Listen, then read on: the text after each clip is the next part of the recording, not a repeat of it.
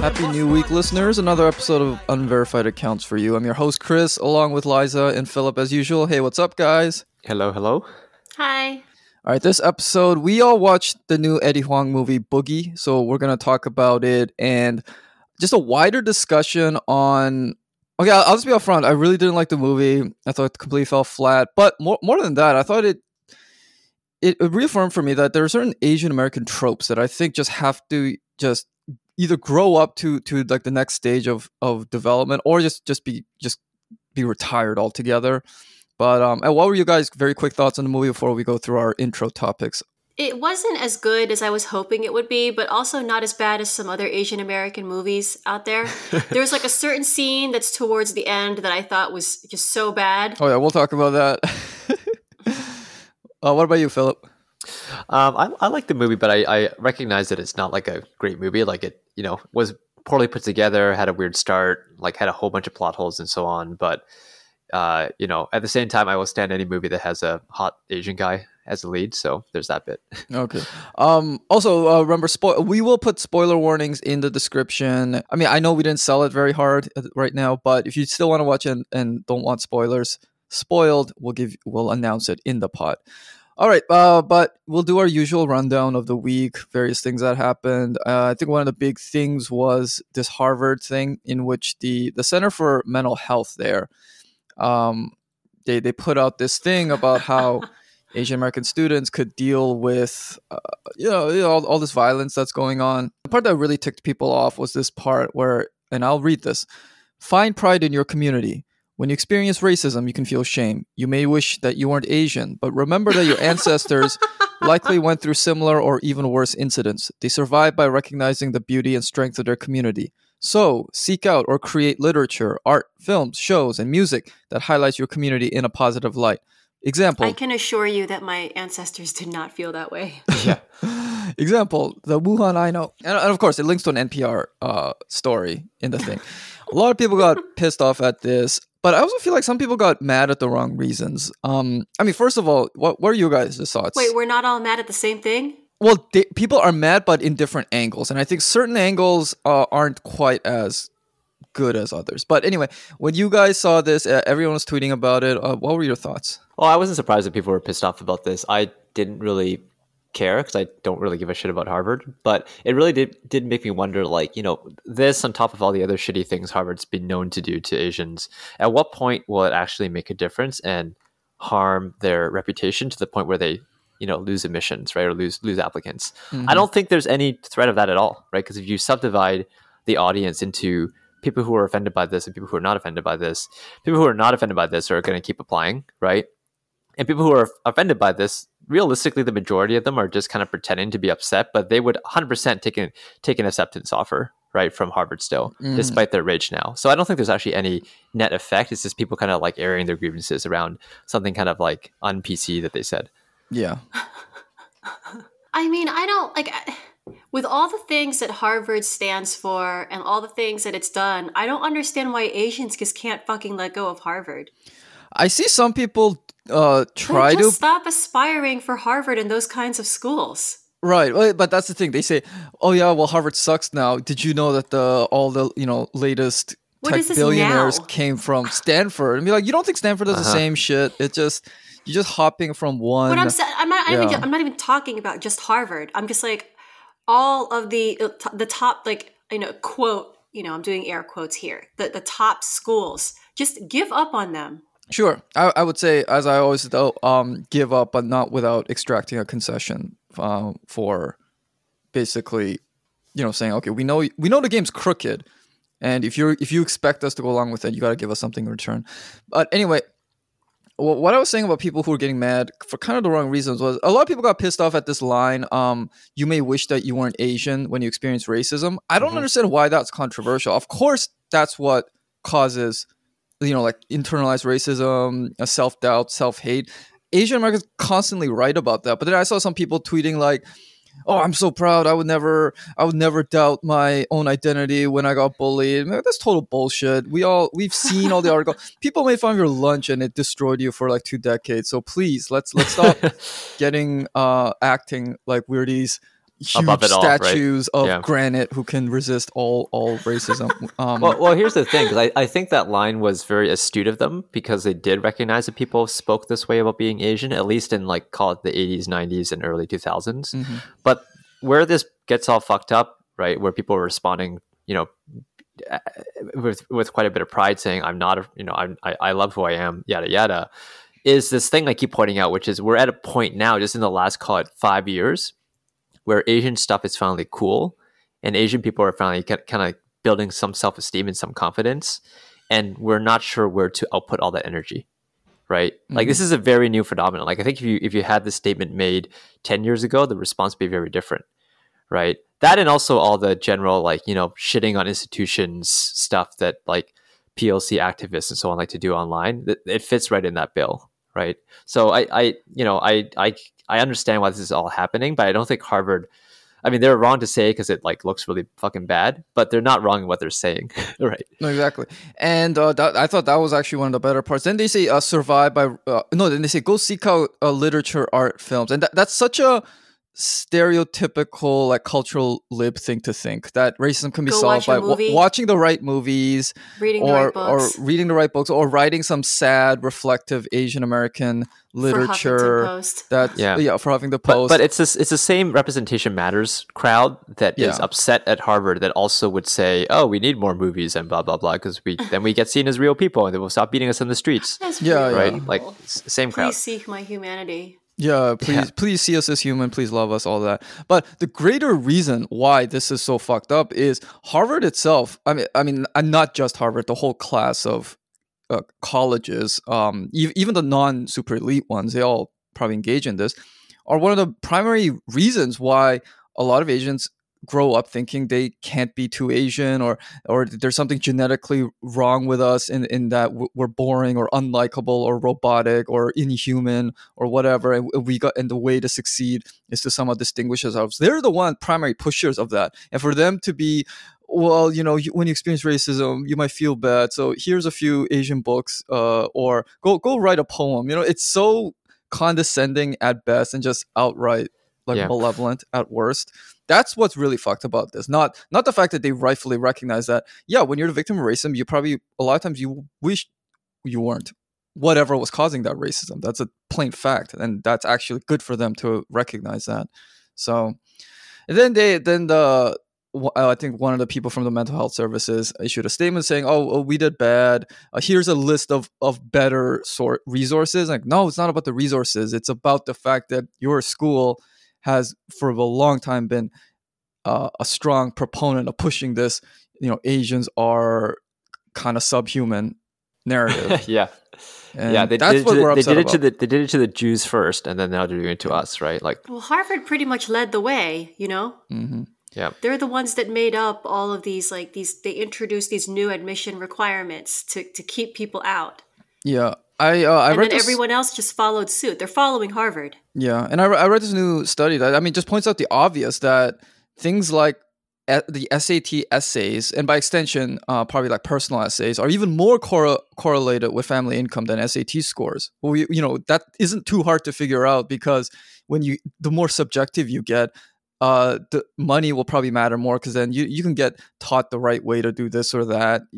Appeal to the admissions officers, and so this study shows nothing new, but it does confirm what we all knew, that it's actually going to get more biased and all that if you actually get rid of standardized testing. Not that standardized testing is perfect. Anyway, moving on. This is something I found on IG. We don't have to talk too much about this, but so this is in response to the anti-Asian hate. I forgot where I found this on IG, but I thought I'd share it with you guys. It says, stopping Asian hate means stopping white supremacy, which means stopping anti-blackness, which means ending patriarchy and capitalism. I called this cotton candy activism. Absolutely no substance. It melts instantly. Any kind of force is applied to it. It doesn't fill you up. So just don't do anything, huh? And in the end, it actually kind of harms you, because it's just pure sugar. But it tastes kind of good at the time. Yeah, right? No, it tastes good. It's fun to eat. So soothing. Yeah. And it's also one of this image here is like one of those Instagram not infographics, but when they do like a single image with some like typography and so on to like put out it's the same kind of like Instagram style activism was it made on like Canva or something? Like, what's that graphic in the background? Is it a record? It's like a record. A vinyl record? Oh, right. I didn't even I thought it was just a bunch of squiggly lines. But you guys are right. It's in the style of like IG activism, right? Yeah. So it's kind of twisted. Recently it was Passover, and this is all kind of like Passover activism. You're just putting signs up there saying, please don't kill us. We're not racist, whether it's BLM or, Stop Asian Hate or whatever. It's like everyone just signaling that they're good. And then, the god of social justice or online judginess will pass over them and leave them be. That's really what a lot of this comes down to in what it does. And it's like, but I thought this was particularly funny because it was particularly meaningless. On a somewhat lighter note on the same topic, Manny Pacquiao, all the way from the Philippines, issuing a challenge to American racists, don't fight the seniors, fight him instead. Yeah, it is pretty funny because it's like, I don't think that he was joking when he said it. So, he might be bored, right? Yeah, he's completely serious, but he's not even in the US right now. I know he travels between the two countries quite a bit. Yeah. So like, this is a completely like senseless challenge. He's just saying like, hey, come over and fight me, or maybe he'll come to the States and like become a vigilante and beat the shit out of people in Chinatown hurting seniors. That'd be a cool movie to watch. I would enjoy that. Yeah, maybe that can be a reality TV show. Yeah, no, that can be like, look, our prison system is overcrowded, our courts are clogged up. It could just be, hey, if you're caught being racist to a Asian person, you just gotta stand toe to toe with Manny Pacquiao for like 2 minutes. Yeah, the Pac-Man himself will come in like bulldoze you. And then after that, all is forgiven. Whatever the outcome is, you just gotta fight Manny Pacquiao for 2 minutes. I mean, in all fairness, I get what he's saying. Like, why are you beating up on people who can't defend themselves, right? But like the way it was presented, the way it came out, fight me instead. It was just really funny. Mm-hmm. Yeah. And then apparently Space Jam 2 has the Droogs from A Clockwork Orange in it, which, those guys are pretty much gang rapists and... The most famous gang rapists in film history, probably, right? Yeah, I guess so, Maybe Dirty Harry, though. Wait, I never seen that movie. That has a gang rape in it? Damn. That's what she's, like, mad about. The main girl? Oh, main okay. woman? Oh, I see. I just know that famous, that very one famous scene in it, but I never watched the movie. Must remedy that soon. Yeah. That was a 70s movie, right? Yeah. Oh, yeah. I recently watched Dog Day Afternoon, finally. I like that movie. It's been on my list forever, and I watched it, and yeah, it's very good. It's very 70s. It's like, they probably wouldn't make a movie like this these days. But yeah, it's weird because you took up... like, movies from the 70s are actually, like, more progressive than movies today. Oh yeah, because I think they just had less studio control, right? It's just because you watch Dog Day Afternoon. I know we're going a bit off topic, but it's like the plot. You just get thrown into this like bank robbery. There's no real setup, and then for like 2.5 hours, it's about these guys just bumbling around their robbery, and it's like. But what about the reason why he wanted to rob the bank? Right. To fund the spoiler alert, sex change operation for his. Well, I don't know if you call it his boyfriend or girlfriend. I guess it would depend on which stage of transition they're in. But yeah, that's just like thrown there in the middle of the movie. Because before you think he's married to his wife, because they actually show you his wife. Then you realize it's kind of a sham marriage and everything. So anyway, back on topic. Yeah, it's like, why do you get rid of Pepe Le Pew but keep the Droogs in? Which the only reason I can think of is that maybe these people haven't really watched A Clockwork Orange and think those guys are just these fun-loving... They're like anti-establishment, like... Yeah, they're just a bunch of vandals and they're going around, just tagging walls with spray... That was my guess, honestly, was that I don't think that these people actually saw Clockwork Orange, because there's no way. The scene that this is pulled from in the Space Jam 2 trailer was this, like, epic showdown between the Goon Squad and the Toon Squad, and they just inserted all these different characters from like every single movie and TV that's famous you can think of. Like next to the Droogs is like the Night Walker or Night King from fucking Game of Thrones, right? Oh, really? So yeah, it's really weird. It's akin to what they did in Ready Player One, where they just had like every single pop culture reference shoved into a screen, because it's like cool. You can like look and be like, oh, I recognize that guy. And so it kind of it really did raise a question, like why did no one do their research on these guys before putting them in? Like why is this okay? Like it's a very dark movie, and or did they let it pass because somehow Stanley Kubrick's fame and magnificence as a director allows him to get away with that kind of gang rape, but Pepe Le Pew is just like too, it's too dangerous to show that at a young age to kids or whatever. I don't know what the reasoning is, but like it was a very strange contradiction to see them in there. Yeah, but I feel like Stanley Kubrick's always on the verge of being canceled, because you hear stories about how abusive he was to Shelley Duvall in The Shining, and he was just known as just a very demanding, kind of a jerk of a director. So why hasn't he been canceled yet? I don't know. Maybe he's just too big, and nobody. Yeah, I don't know. Because I was gonna say maybe these are people with very limited cultural memories, but it's not like Pepe Le Pew was ever relevant since, I don't know, the 60s. I don't know if we really even grew up with Pepe Le Pew as one of our Saturday morning cartoon just like reruns and figures. But maybe Pepe Le Pew just got written up a lot in publications like Jezebel or whatever, and they know of him secondhand, as opposed to like watching the old like 50s cartoons in which he would have been prominent. I have no idea. This is quite bizarre, especially like in a children's movie. Most kids won't even understand that reference. So yeah. It's for it's the kind of thing they do in like children's movies and TV, where they have like references or jokes that are written like kind of for the adults, So yeah, very strange. Anyway. But okay, so since we're on movies, let's move on to our main topic of this episode, which is Boogie, which came out again, I think couple of weeks ago. And just to summarize it, it's about this main character named Boogie. He's an Asian American high schooler growing up in Flushing, Queens.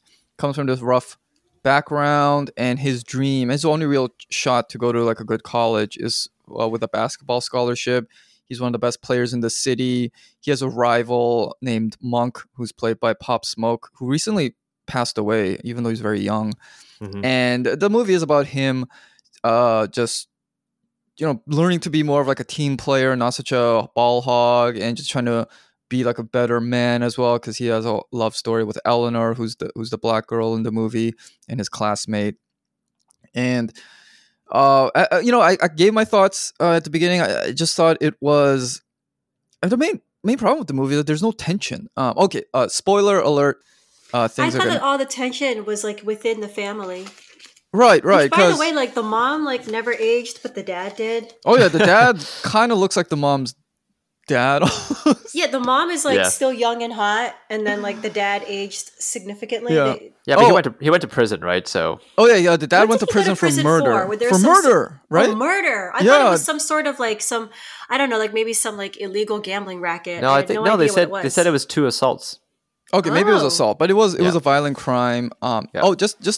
This will be a nice segue. Next week, we're planning to do an episode on Warrior. He plays one of the main side characters in Warrior. I knew I've seen him from somewhere. Oh yeah. He's that guy. He's good. He's good in that. Anyway, all right. So let's just quickly go scene by scene through this movie.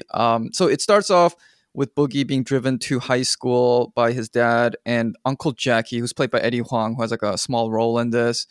So the thing is, his dad has this big plan to make Boogie go to the NBA, and the way he plans to do it is to enroll him in this new school called City Prep, because it has a better basketball program, which will let him play head-to-head with this guy named Monk, who is regarded as the best player in the city, and he thinks the only way he can get on the college scouts' radar is to beat Monk in a game, because Boogie's well respected by these college recruiters, but nobody's giving him a full scholarship, which is what the family needs because they're poor. And the dad was just in jail for quite a bit. So Boogie comes to this new school, but it's really weird because as soon as he comes in the first class, he already has like his best friend there. He's already making eyes at Eleanor. So I got confused. Like, is Boogie the one who went to prison is now coming back? So it's all his friends are welcoming him back. There were a couple things that were unclear. And throughout this movie, there's a lot of just these untied subplots. Like, for instance, like the dad's, is he a gangster? That's totally not explored. And then we'll get to other loose Why does the ends. mom hate the dad so much? Well, I can kind of understand that because I'm sure they had a hard life as immigrants. Is it And just because like he just couldn't get it together and like he Yeah, went to jail and prison just at one left point. them? Yeah. actually, Like, the movie. he can't provide for them. Yeah, actually, the movie starts with a young version of his mom and dad in front of some kind of like Chinese Like a fortune fortune teller, teller. right? And I think she's gotten pregnant by accident. I don't think they were married at the time. I don't even know if they were planning to get married. So they're asking about the child's future, the child who will grow up to be Boogie. And then, so yeah, I mean, you can tell that maybe they didn't get married totally out of their own free will. They had a hard scrabble life, so I can understand why there'd be resentments. But so anyway, the next scene is I think Boogie and his best friend at the gym, ogling Eleanor and her. I don't know what her friend's thing is, but it's like her best friend. Wait, you mean which one is? I thought the main girl, the black girl. Mm-hmm. I thought her name was Juicy. That's her nickname. No, that's her nickname. That Monk's nickname for her. Oh, I Her see. real name. Oh yeah, her real name is Eleanor. Her real name wouldn't be Juicy. Well, hey, actually no, that's not. I mean, people can have that name, but it was a nickname. So then immediately Boogie hits on her at the gym. Yeah, that's what I'm saying. Like Boogie, Juicy, Monk. Yeah. Very crudely, I might add, which kind of turns her off initially, but not enough to completely, I guess, put him in the bad books forever. And then, what happens after that? I guess you start seeing Boogie kind of play basketball and stuff.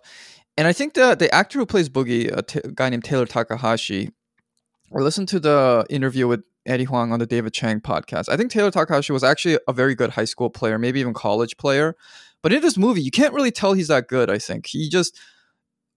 He doesn't do anything that spectacular. He makes a bunch of baskets and stuff. Did you buy that he was this really good basketball player? Because I didn't.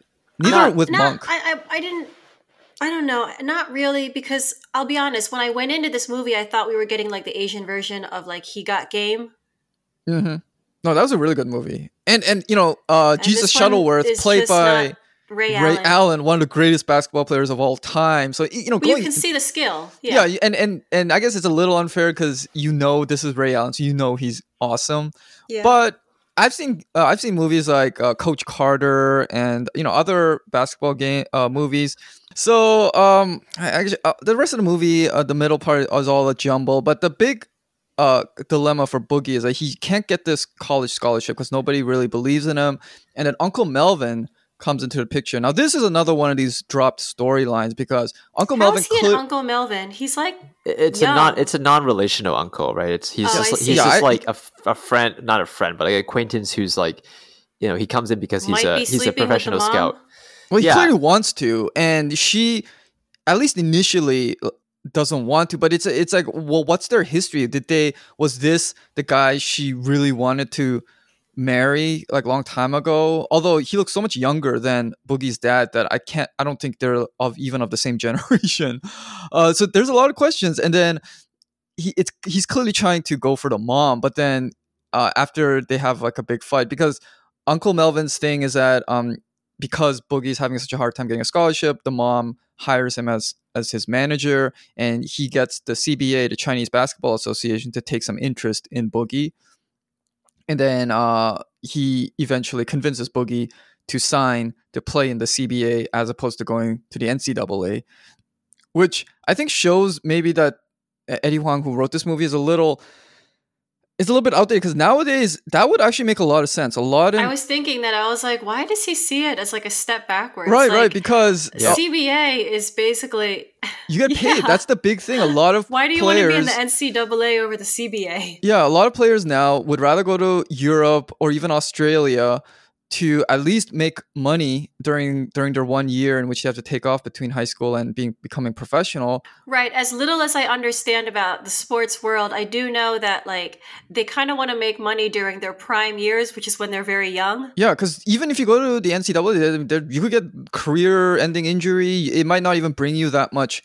Because the one reason you would go to NCAA is for exposure. But hey, maybe your team kind of sucks and you don't make it far in March Madness, whatever. But you don't get paid, right? Like you just definitely don't get paid. That's like the big controversy. It's essentially just total wage They bring theft. in like billions of dollars. Whereas the offer, this is the important thing I think, is the offer that Melvin gets from the CSA is that it's $750,000, almost $1 million.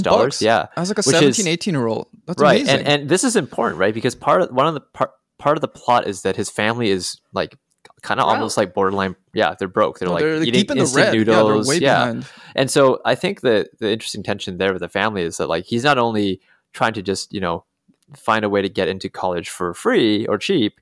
He's also trying to like, he's like the big bet that his dad and his mom are counting on. This is why they're both such like, tiger parents around his whole basketball thing, which is an unusual thing for Asian parents to be tiger parents about, right?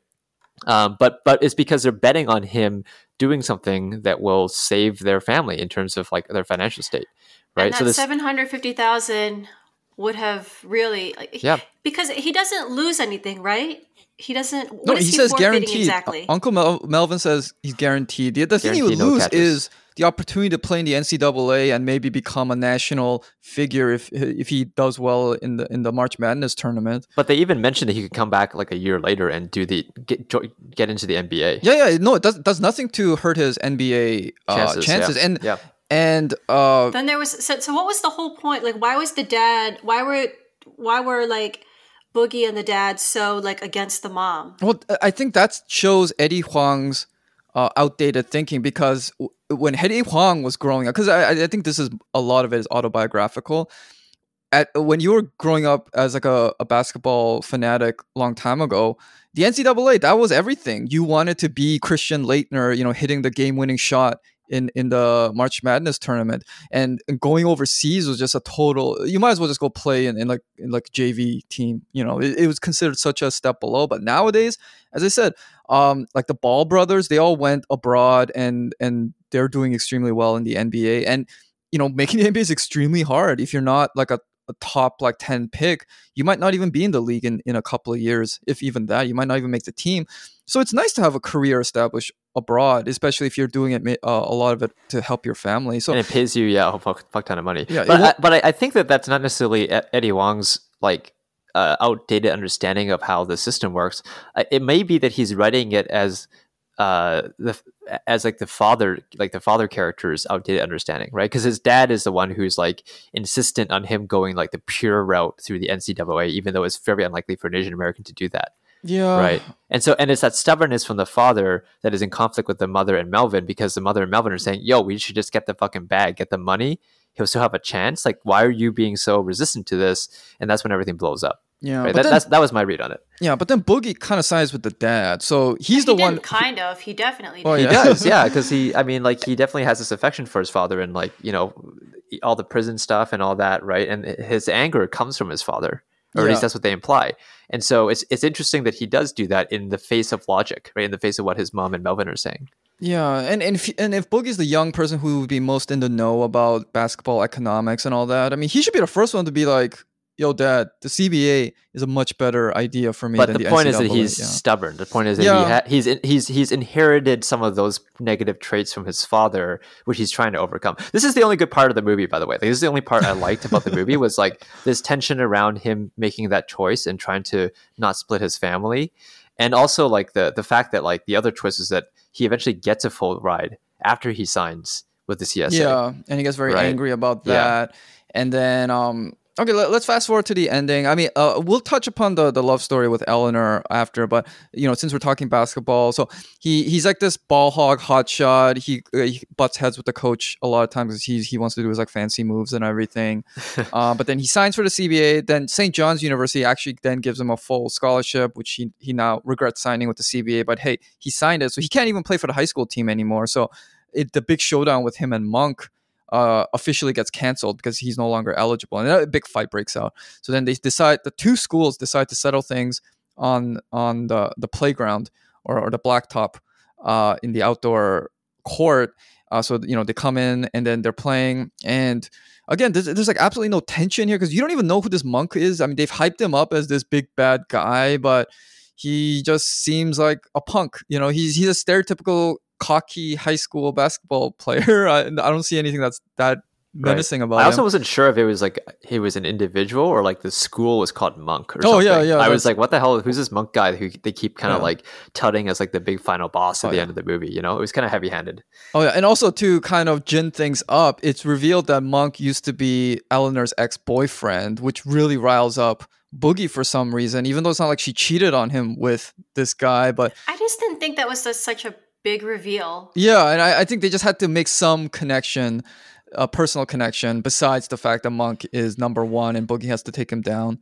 So then the big game happens. Monk is awesome at the beginning. Boogie sucks. But then after halftime, Boogie starts playing better again. And it comes down to the last possession. And again, this is like handled so flatly. I guess it's the thing is Boogie hands off the ball to somebody else instead of trying to do everything. And then he makes like a backdoor cut and the guy finds him and Boogie slam dunks it. But it's like there's not even any slow motion, not even like cheesy slow motion. It just happens. And then you're like, oh, I guess that was a game-winning shot, right? Is that what just happened? And then Boogie's team wins, but Boogie actually recognizes Monk as the better player, and Monk after the game is like, "I'll see you again, bro." You know, I guess they kind of have a mutual respect for each other. Yeah. And just like, what is this? Like, there's not even you don't even get your cheesy sports moment like in The Natural or Robert Redford.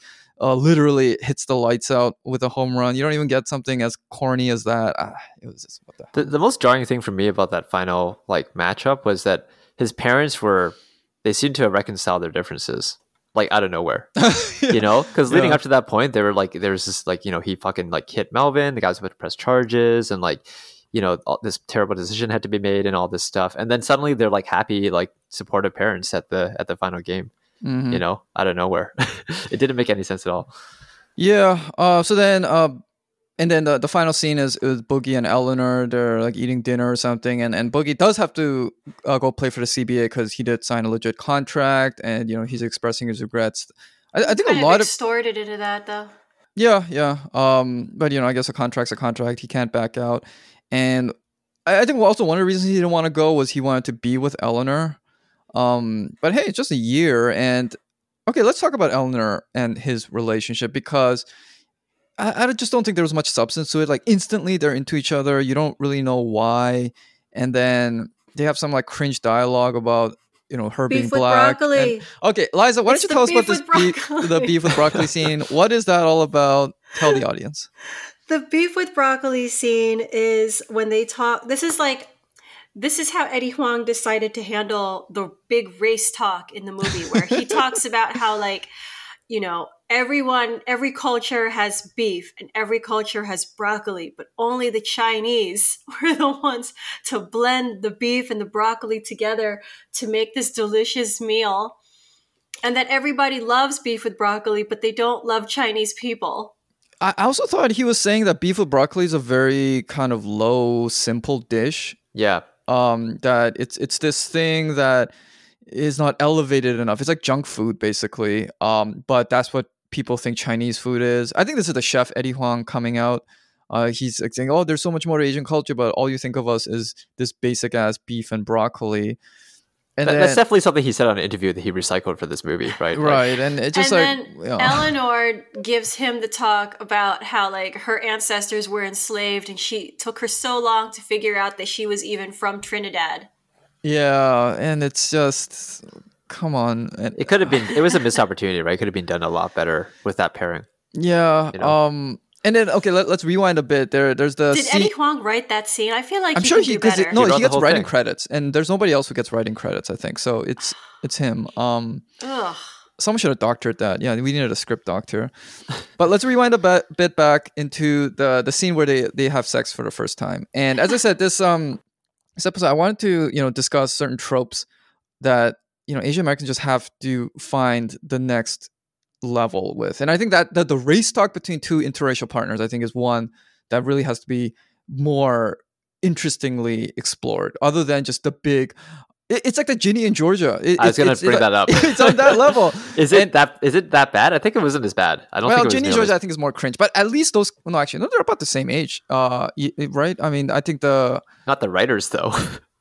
Well, I don't know. Yeah, Eddie Huang's probably older than the writers there, but I mean the characters in the show. Sure.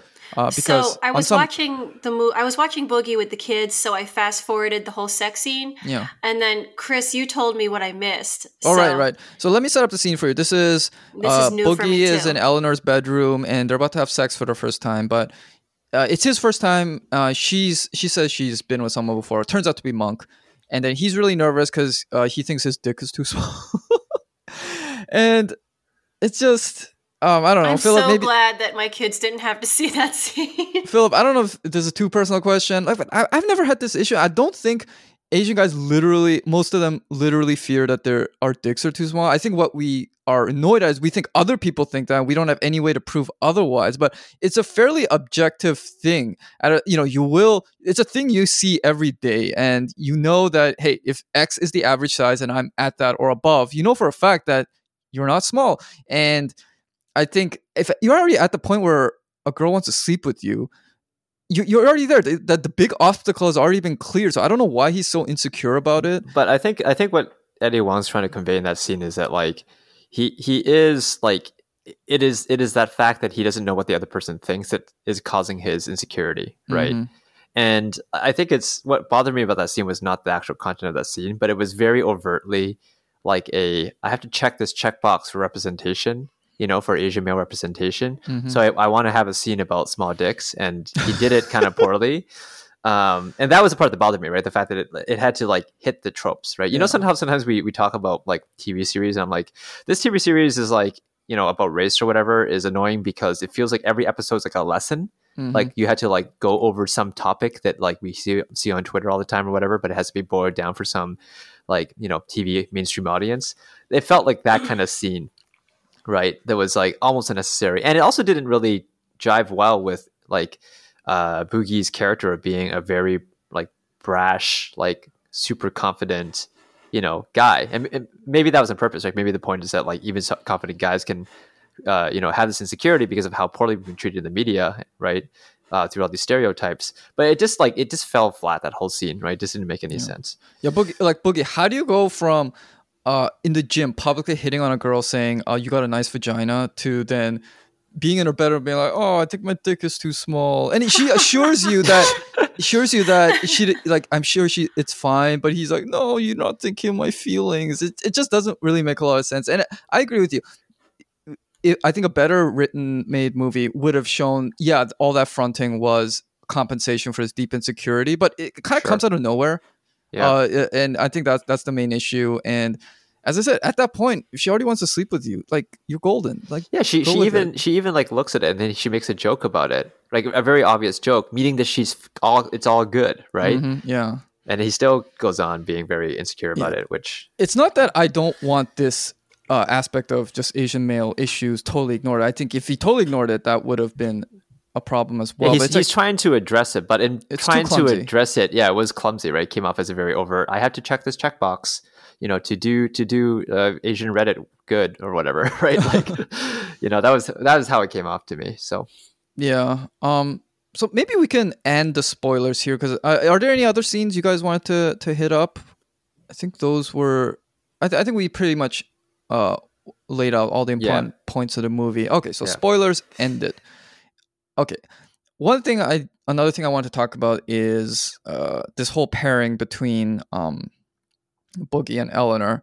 I mean, nothing wrong with that, but I have noticed throughout the years that there's this disproportionate putting together of Asian men and Black women in TV shows and movies. I'll just list off.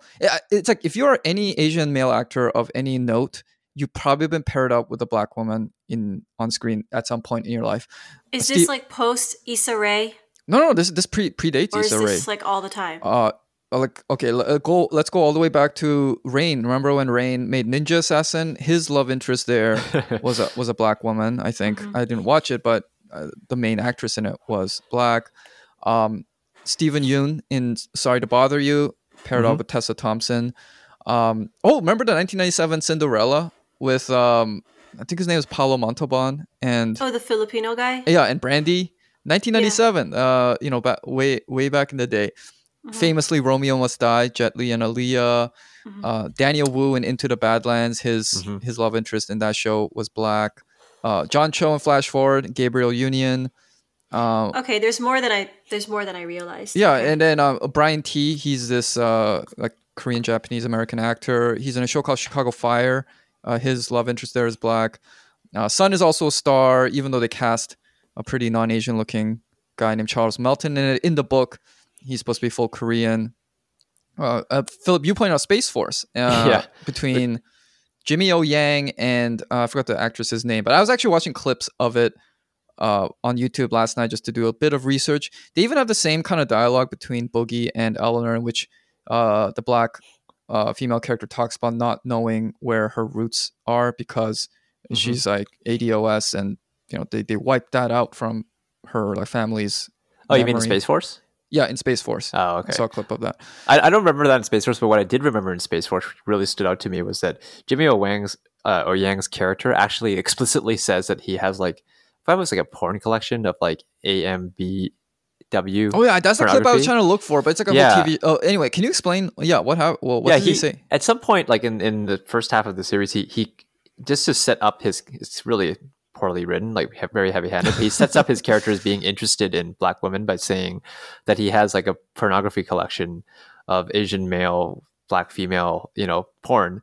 And he also explicitly says like this, thing that you see online about how they're the two groups that are, I think, historically, looked down upon, like emasculated or whatever, right?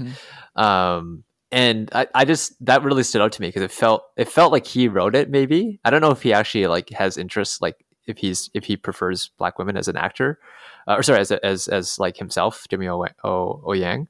But he actually like explicitly calls all this stuff out in Space Force. It has no connection to the rest of the plot. It's just all is set up for the relationship later on. So I thought that was kind of interesting. Yeah, I mean, I as nice as it to see all this, I do get the sense that it's just this. Hollywood just trying to put like the leftovers together, and I don't know in how many of these things the pairing actually works in terms of it being believable. And I think it has a tendency, I think, to become too political, and then that's how you end up with the beef and broccoli dialogue because it's supposed to be a statement pairing as opposed to more of an organic. So hold on, when you say believable, do you mean believable in terms of like seeing it in real life commonly, or do you mean like in terms of the chemistry for the particular characters and the story arc that brings them together? Talking more about the fact that it's so much more represented on screen than in real life proportionally. Sure. Not that there aren't any couples like this in real life, but the fact that you keep seeing it again and again on the screen, it as I said, it makes it seem like the makers are thinking, well, somebody's got to want these people. Why not just put them together because nobody else wants them? Which is very insulting to both groups because, I think black women are very attractive, but I also don't want these pairings to be made because out of pity or some kind of political statement with no real heart behind it. And as I said, I think that's how you end up with cringy scenes. I mean, even Ginny and Georgia was between a half Asian guy and a half black girl, right? Right. And I think when the pairing is done out of this desire to make like consider liberal diverse society as a kind of equation, and Asian men and black women are like the remainders, and that make this equation imperfect, and society wants to make this equation perfect. It's like, okay, what do we do with the leftovers? We'll just put them together, but then we get rid of the remainders. Perfect equation. That's what it feels like. That though, I think that they also get woke points for doing it. Oh yeah, for sure, yeah. Right, because they're like saying, "Oh, look, we're good about making sure that the remainders are actually like sexually desirable and paired up. Well, we happen to pair them together as well, right?" Which is a thing that I think other shows and movies don't try to broach at all. Because I think that matters, right? Like I think that it's kind of fine to put this pairing together so long as it's believable on screen, at least, right? Rather than just trying to mash them together and not actually put any thought into like how they would have conversations and interact with each other, which leads to exactly the beef and broccoli situation that you described, Chris, right? Well, Eliza's the one. Sorry, Eliza, who pointed it out. Yeah. So, because I think, say sorry to bother you. I think the thing with Stephen Yeun and Tessa Thompson made sense. I bought that. Yeah, I bought that. Yeah, because he's passionate, right? And she wants to see passion. She wasn't seeing it in the main characters. Stanfield character. Yeah, exactly. So that one kind of made sense, and they're both great actors and actresses too. So yeah, so I thought they had chemistry. It made sense in the context of the story, and it wasn't so We much. also have like Steven Yeun in like context. Like everyone likes him. Yeah, Everyone has I a think crush I think on they him act. already. So Yeah, it's like, of and- course, Tessa Thompson in the movie goes for him because it's like Yeah. everybody would go for him. Yeah, and also everyone has like a crush on Tessa Thompson too. So True, that worked true. out. But also I think it worked because it wasn't like the sad neglected black girl seeks out the sad neglected Asian guy. It was more like, yeah, as you Two said, people Philip, who know that they're hot. And she they- had this fire about bettering their her and her boyfriend situation, and Steven Yeun happened to be this organizer who was really showing the initiative that her boyfriend wasn't. So it made sense. It was the race thing was there, but it was more subtext. Which Okay, what about in The Sun is Also a Star? Because you read the book and you watched the movie. Because that one's no, I didn't written watch the by- movie. Hell no, I'm not watching that trash. Oh, I okay. watched the movie. Okay, because It's not a good movie. Okay, all right. Charles Melton, whatever his name is, he's good looking, but he can't act. Well, also he looks way too old to be 18-year-old or Yeah. Does 17. he? Well, I think so. I saw the trailer. Like, this guy looks like a 30-year-old man. But anyway. That's all casting. I'm asking about that one in particular because the writer of the book is a black woman who is married to a Asian man, right? So Yeah. I would imagine that maybe she would have a better, better perception of how these relationships should be formed, discussed, I didn't portrayed. read the book, Chris. I don't know how was the book. I thought it was actually, she definitely handled the Asian male character on his own quite well and represent like family dynamics Okay. quite well. As opposed, as with their relationship, I mean, it's this like YA insta love syndrome in which these two people meet and in within a day they're like in love with each other. So I think that was more of a YA thing. But hey, if Sure. she were to write a more literary fiction type of novel, I think she could pull it off. I think she does have the insight. But this was a very YA story, so I didn't really buy their romance. But it wasn't really because of the race thing; it was more of the YA insta love thing. Got it. Yeah. And then you guys pointed out we actually see more Asian men with black women on screen than Asian men with Asian women, which is in real life by far more numerous. And I think Yeah, like I never actually noticed. I think Philip already said this, but I'd actually never noticed that Asian men and black women are often paired together. I just always noticed that Asians are never paired with each other. yeah. I think it's. I mean, when they're older, definitely because immigrants weren't exactly swirling. So if it's the Asian dad or the Asian mom, they gotta be together. But then it's presented as like, well, that's because they had no option. If you had the option, why would you choose to be with another Asian? That seems to be the implicit message. And in this beautiful melting pot of liberal, Why would diverse anyone society, pick their own or I guess- race? My God. yeah, why would anyone pick their own race? Everyone would just, it'd be like one of those like square dances, I guess. Everyone just like mixes. That's the ideal they have, which, is I guess it's nice as an ideal, but we do live in a racist society, and it won't just be perfectly random like we hope to be. So yeah, besides maybe something like Always Be My Maybe or Crazy Rich Asians, it's pretty rare to see like second generation or young Asian Americans being with each other, and I think it just reflects Asian America's own aversion to it, at least the elite cultural class. I know you're talking about this big depicting picture, that, but so- if we zoomed in on Boogie, the movie in particular, it's supposed to be a bit of an autobiography for Eddie Wang, and also like it's about a Asian guy who's going to a school in Queens. I don't know if Queens in particular has like a larger black community or whatever, right?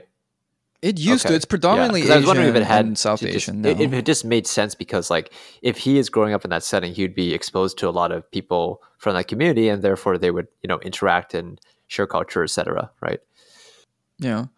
And if anybody who's watched or read Fresh Off the Boat, like Eddie Wong might have been born in New York City, I'm Yeah. not sure, but he grew up in Florida and everything. So if they were truly autobiographical, I mean, I've read Fresh Off the Boat and Double Cup Love, his two books, and he, if I recall correctly, he never has like a serious relationship with a black woman. He writes about this woman he meets in like Taiwan that he sees for a while. Then Double Cup Love is all about him and his wife fiance traveling around China, and him discovering him traveling around China really for the first time and trying to see how he can reconcile his Asianness with his white fiance, all that. So it's like, I don't know if he might have dated some black women or something, but again, if he didn't, but then felt compelled to put this pairing up on screen, I think it's another point that like the whole like Hollywood establishment really does want to make this a thing, because I think they're like thinking, well, who else? Yeah. They gotta be with somebody, and it might as well kill two birds with one stone. Be diverse, be progressive, and put the remainders together. Which, as I said, I think is quite condescending. Let us find each other, organically on our own, not because you feel pity for us. Okay, so to close off this episode, I just want to address this wider question. This movie did have this very, like, Eddie Huang is 39, maybe almost 40, maybe now. 39 he or is 40? in that kind of older millennial. I thought dude was like 50. But he is in that he is in that age group, which is like, older millennial, young Gen X. I do think this movie does reflect that, because you have these speeches. Oh, okay. Whatever, spoiler or whatever. But there's that whole scene with the Michael Chang thing where he and his dad are watching the Michael Chang French Open match against Ivan Lendl.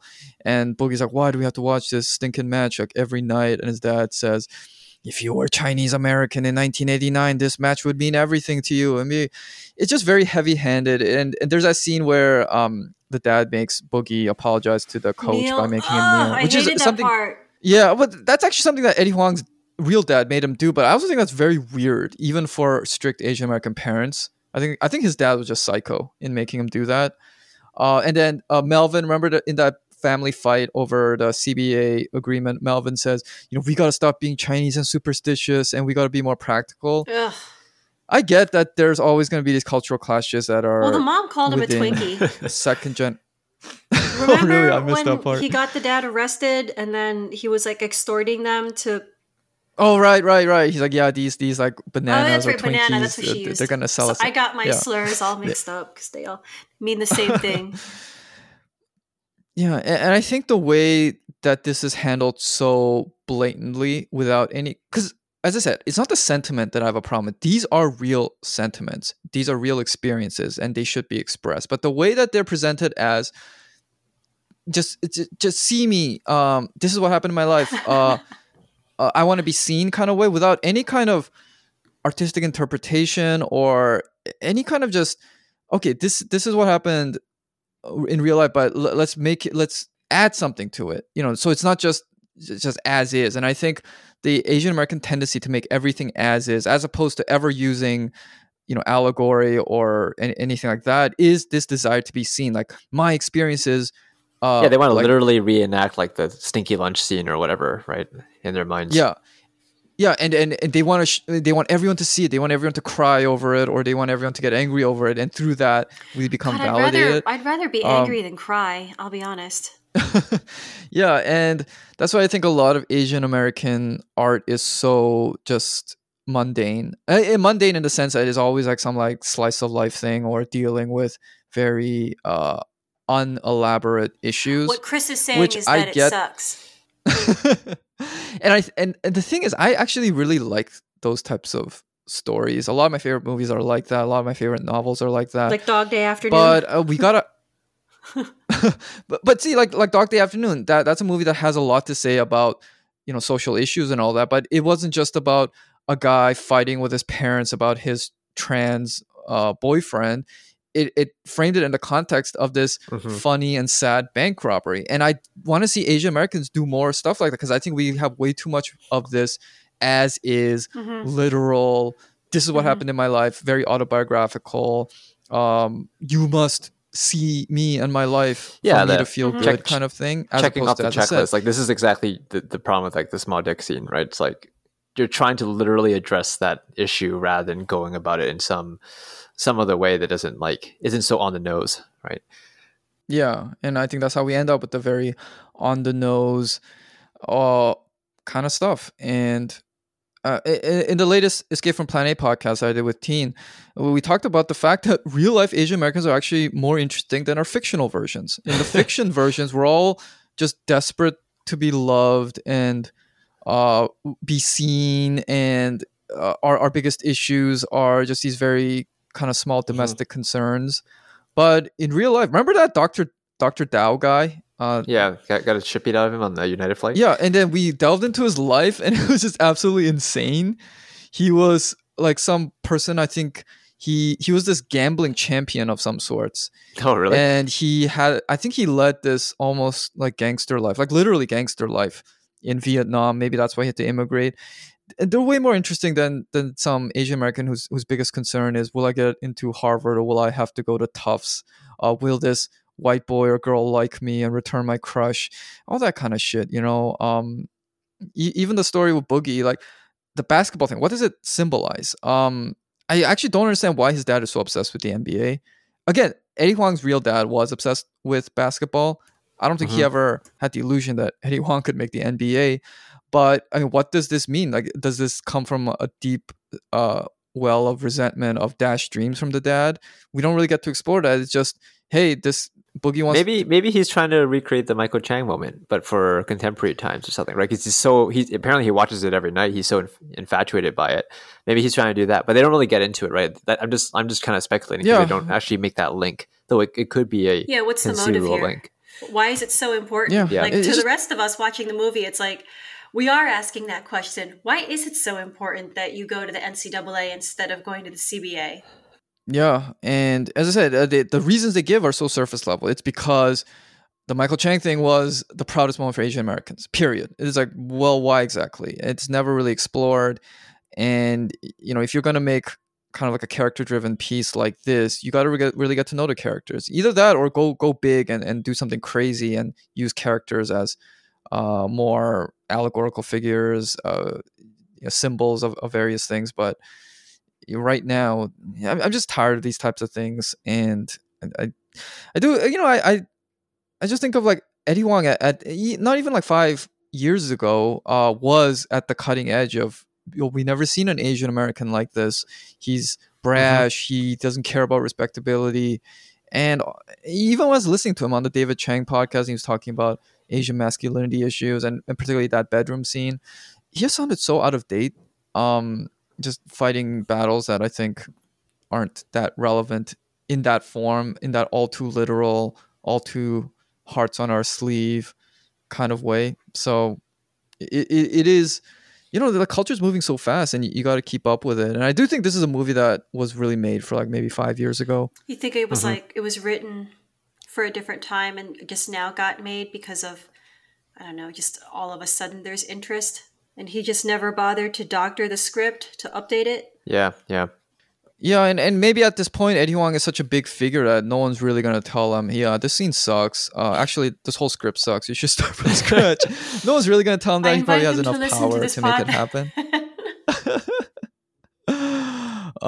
But, you know, as I said, like, Eddie Huang, you know, I did appreciate what he did. Even for, like, Fresh Off the Boat TV show, which, you know, he also did actually disown, but I did really appreciate that when it came out. But it is almost unwatchable now.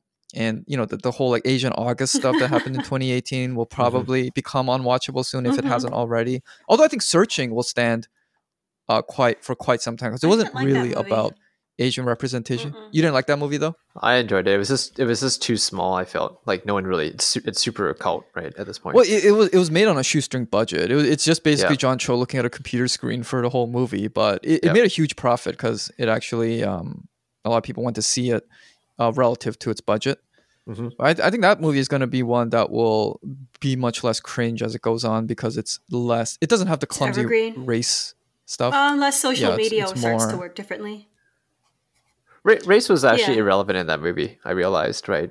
It was more like you got to see, you know, like an Asian dad who really loved his kids and wasn't some abusive jerk. That was great. The big thing. But yeah, it wasn't that on the nose with the race thing. Yeah. Yeah, I don't know. I don't know if it's like a lack of skill from Asian American directors and writers to like make things that are more allegorical, artistic, whatever, or if it's that there's just demand from viewers or from, you know, the producers that gatekeep all this stuff, who think that viewers want to see Asian American stories that are on the nose and address things like head on and whatever. I think there's like a desperation to be liked, as always. And yeah, as I said, it's like if you're gonna do the whole, for example, the beef and broccoli type of dialogue, there are legit issues there that need to be explored. But if you're gonna do that, I think you really have to dig deeper, be less afraid, because it's all just so shallow. It's like reading a BuzzFeed article.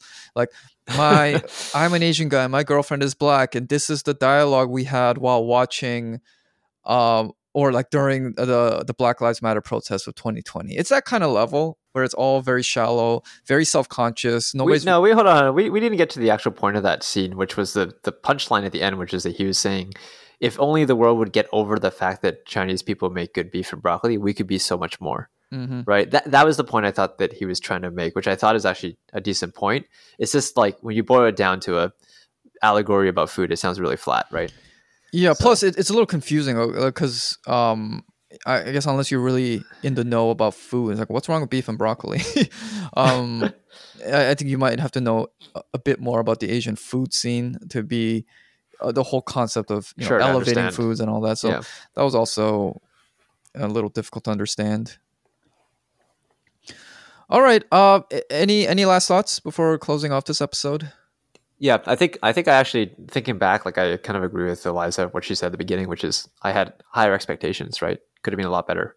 I also felt like the movie was an hour and a half and not 2 hours. So like it felt like if you had 30, you could have, yeah, it was, but also you could have added 30 more minutes of like things that could have tied a lot of those movies plot lines together. Maybe a little bit longer would have helped your script a little bit, your stories. Yeah, or maybe they up.